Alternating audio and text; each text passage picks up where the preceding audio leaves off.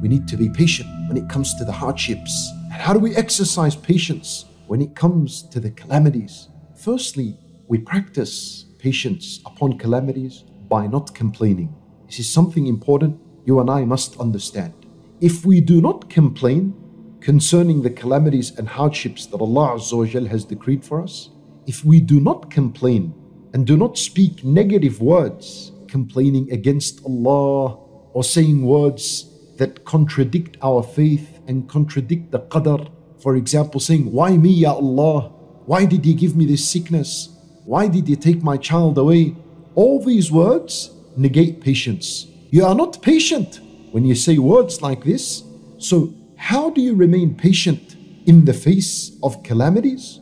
By refraining from saying or doing anything that Allah Azza wa Jal has forbid us from do, and then saying, "Inna lillah wa inna ilayhi raji'un." Allahu Akbar. This is the word to be said when you are facing any calamity, any hardship, any difficulty in life. Allah Azza wa Jal, He mentions a list of calamities that can happen to a person. After this list of calamities, He said, "And give good news to the patient ones." How are we going to be patient, Ya Rab? He said, whenever a hardship strikes them or affects them, قالوا, they say, "Inna lillah wa inna ilayhi raji'un." Ask Allah, say, "Rabbana," and this is a Quranic dua, as I told you, "Rabbana afrigh alayna sabran." Oh Allah, drench us and pour upon us patience. Look how beautiful this word is. Afrigh alayna sabran. Afrigh, it's like you have a bottle in your hand and you're pouring, you're emptying it. You're saying, "Oh Allah, shower me with patience. Pour upon me patience. Drench me with patience. I want to have patience in my eyes, in my ears, in my tongue, on my hand, in my body. Everywhere I want to have patience." You want patience in your eyes so that you don't look at the haram. You want patience in your ears so that you don't hear what's haram. It is only one life you're going to live. Wallahi, one life and you're going to live, and that's it. لا يرجعون. They will never ever come back to it. You will never ever come back to this worldly life. It is one chance you have. One and only chance. Do what is pleasing to Allah.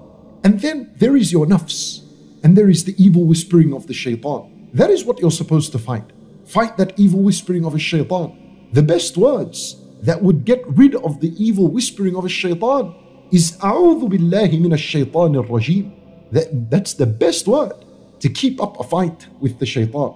And dhikrullah subhanahu wa ta'ala.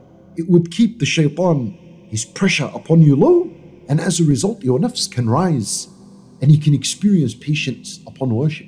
Patience concerning the sins. Whenever you're tempted by a sin, don't just give in easily to it.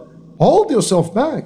If after a long fight you fall in the sin, immediately get up, turn to Allah, make a tawbah and move on.